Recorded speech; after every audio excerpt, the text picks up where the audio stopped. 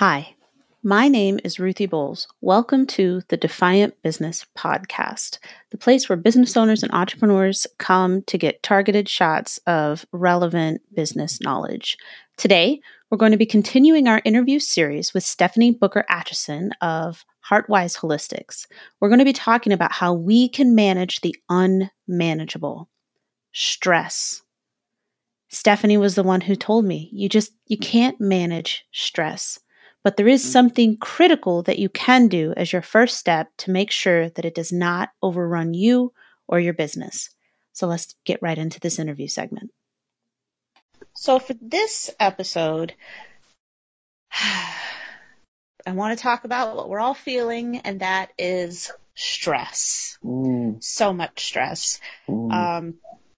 And what really made me want to hone in on this is just a couple of days ago, I was sitting at my desk and things were going smoothly, and I was feeling this little ball of stress in my chest for nothing. Like nothing had happened. It just started.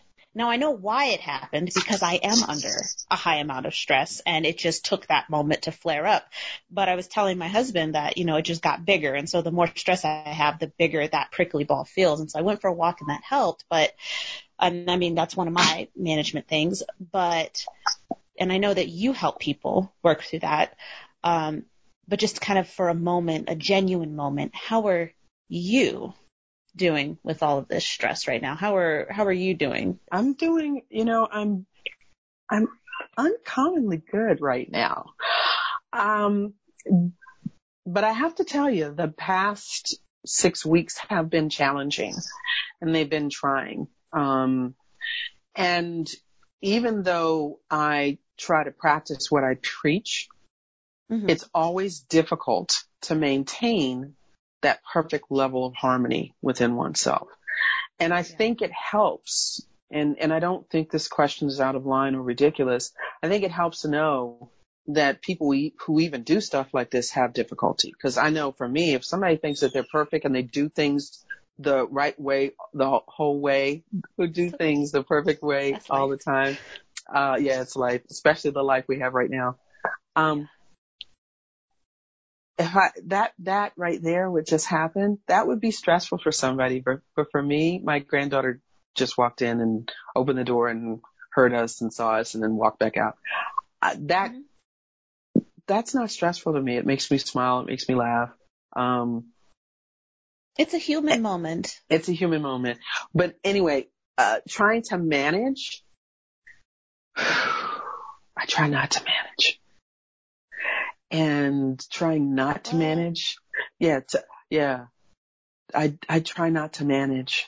I've found for me the best way to manage my stress is to not manage my stress. If I have a freak out moment, I freak out, And as a matter of fact, I consider that the first step in resiliency. If you're going to have a freak out, if you're going to be resilient, you got to have a freak out moment or a pity party or mental funeral, or whatever you want to call it. You got to have, when you want to kill people, but you can't kill them.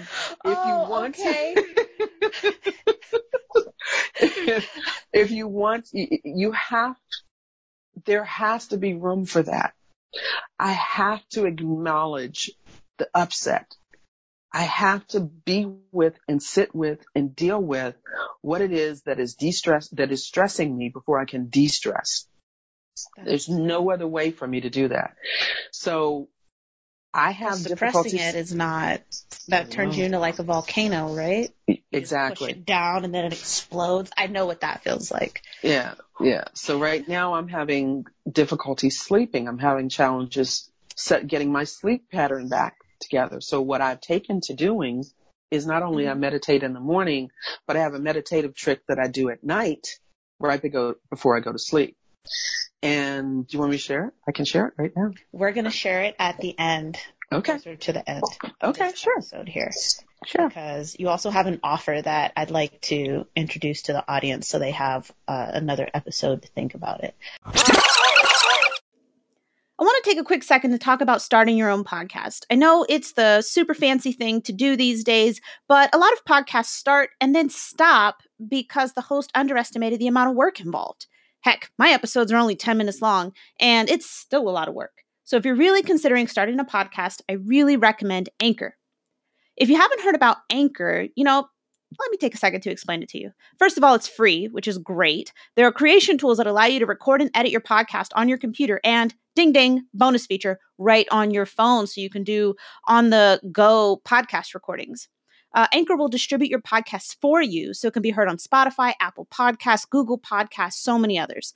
And you can make money from your podcast with no minimum listenership. You've got everything you need to make a podcast in one place. So I really recommend that you download the free Anchor app or go to anchor.fm and just check it out. Go and get started.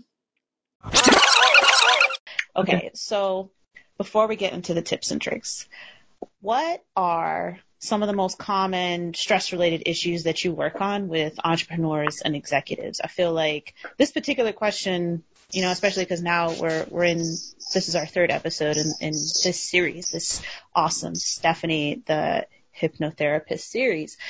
And I feel like if we can kind of list some of those common problems, then that can kind of help people know if working with you or working with someone who does what you do would be a good step for them, especially since we can do it online now. So that's not even a barrier at this moment. So what are the most common stress related issues that you work on when somebody's like, I have X problem? So, I'll start with the two that I'm finding right now that I'm encountering the most. And the first one has to do with the stress that's coming from different areas of their life, interfering with their ability to work. So, for example, most of us, I think the number said there are 10 million restaurant workers who are currently out of work. Yeah. If you currently work in a restaurant, whether full-time or part-time, and you are trying to sustain yourself in a different manner, you either are trying to find another job or trying to do something. You've got bills that you're trying to pay. You may have childcare that you're trying to pay. You may have medical bills that you're trying to pay, rent, food, car payments, mortgage, all of those. I would like for you to just do a thought experiment. Just imagine each one of those things I mentioned: rent, food, car note, mortgage, health insurance payments, life insurance payments. Imagine each one of them as a 10-pound brick that you are holding. And if you imagine trying to go around doing your job while you're holding all of those bricks, it makes it very difficult for you to focus on the job at hand. If you're a customer service person and you're talking to a person and you have the privilege of even working remotely from home and you're talking to someone and you're trying to get through whatever you're getting through, and then your phone beeps and you recognize the phone number as being your car company, the company that's holding the title and mortgage or whatever, car payment company, you're going to feel that little oomph, and it may take you out of your thought process with this customer and giving this customer service to this person, or losing self-confidence, losing the ability to believe that you're going to come out of this okay, or that you're going to get a new job, or that things are going to be all right and you'll be successful. These are worries and having this negative attitude that people are finding difficult to release and let go and not give energy to. So those are the two areas that are really, really focusing. For business owners right now, it's on the flip side. I have a couple of business owners, really good people, and they are really wrestling with having to lay off so many employees. They are really struggling. They're not being able to sleep. I have seen that on LinkedIn. It's very sad. Yeah, they can't sleep, they can't eat. And like I said, when you are dealing with stress, it affects every area of your life. You snap more at people that you care about or that care about you. You don't take care of your physical body. You're allowing your mental capacity to run rampant, and 15 things that you really don't even care about take over and reside in your head. instead of doing the one thing that you're trying to focus on. So those are three things that are happening that I'm seeing business-wide with business people specifically. And there's a genuine sense of overwhelmed and helplessness. And the uncertainty of everything. And I shared this in a networking group. If you think about it, you think about stress and the uncertainty, your body is poised and used to dealing with whatever comes at it. We're ready for it. We're gunning for it. And if you're a business owner, you already know you have to handle your place of business, keeping the lights on there, keeping up on the technology, keeping employee benefits paid, pensions paid, because usually the highest bill after paying for employees is all of those other things. So your mind is already focused on all of those. If it's a rubber band, you got the brick, that was good. But if it's a rubber band, it's already stretched like this every day, all the time. That's your regular amount of stress that you're dealing with. And you're really good. It's stretched just a little bit past the rubber band. But then if you stretch that rubber band a little bit more and keep it like that for days and weeks and months, that elasticity of that rubber band, it's going to break. Yeah. Something's got to give.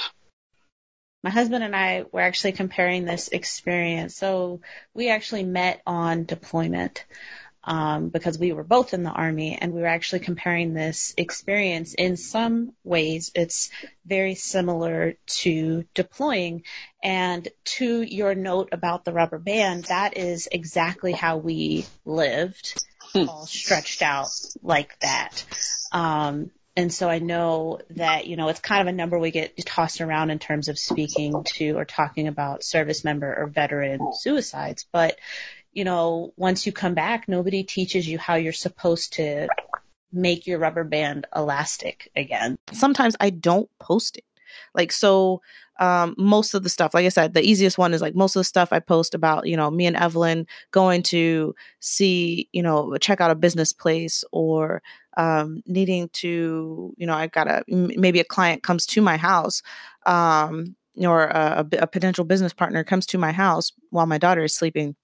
That would be something I'd post on Instagram. Or doing the Zoom calls. Yeah, post that on Instagram, but I don't necessarily share that on LinkedIn. So it's about knowing what I can cross post and tweak versus what shouldn't be posted at all. So where does social media fit into your marketing strategy? You primarily want it for brand awareness. Lead generation is great, especially if you kind of do it the way that I do. And, I've got, like I said, I'm pretty firmly entrenched in the authority marketing aspect of things, but I'm not writing posts about, hey, buy from me. Oh, I've, filling up quick, although, I might do an occasional filling up quick or check out, get on my calendar or whatever, but I don't do it a lot. I don't end every post in that, and that's all. I've seen a lot of people do that where they write something and it's interesting and it's good, but then it's like, hey, then come buy from me. Buy from me. Hey, did you see that part where I said buy from me? You want to offer value and don't make it feel like it's got any strings attached.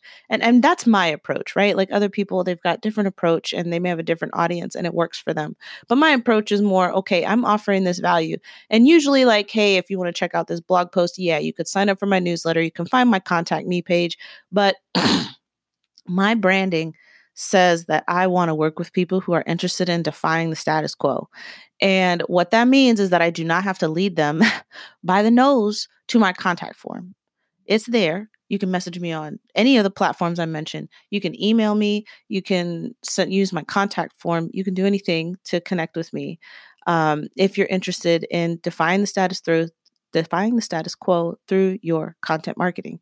But the people that I typically work with are changing things up and making a difference, and they want a partner who does that. So I don't have to remind them to contact me. So I typically don't, and so far that's been working really well for my business. So like I said, other people do it a different way. And I'm not saying that your way is garbage. I'm just saying that the way that I do it is the way that I do it. It works for me. So I like to offer other perspectives, I guess is really what it is. So I found that when I tell my story about how I started my business and things like that, people are like, oh, that's such a different perspective. And I love to hear it. So boom, you just got another perspective. So focus on brand awareness. Lead generation will come naturally, especially if you incorporate your employee branding. And some of the first people that you should brand are your CEO, CMO, CTO, CIO, CCCCOOO, however many of those that you have. It kills me when I see that the C-suite is not leveraging their profiles on LinkedIn, because they could be B2B influencers, basically. They could be, because they already have that platform. They've already got credibility. When we see CMO and it's like of a company that's got, more than just themselves, like myself in their company, it adds some credibility there. So why aren't you leveraging it? And I ask those B2B companies, if that's you and you're listening to this episode right now or reading the show notes, why aren't you leveraging your C-suite executives, LinkedIn, or other social media platforms? And that is something that I'm hoping to get into this year, is to get in with these companies, the marketing departments, and actually help them learn how to do this. So that way they can add like a face to their company versus just a logo. All right. So that has been an episode of the Defiant Business Podcast. And I appreciate you listening to my kind of weird, scratchy throat here. And we'll get the show notes out for this episode in the next couple of days. Otherwise, I hope you enjoy listening to this on Anchor or wherever it is that you find your podcasts.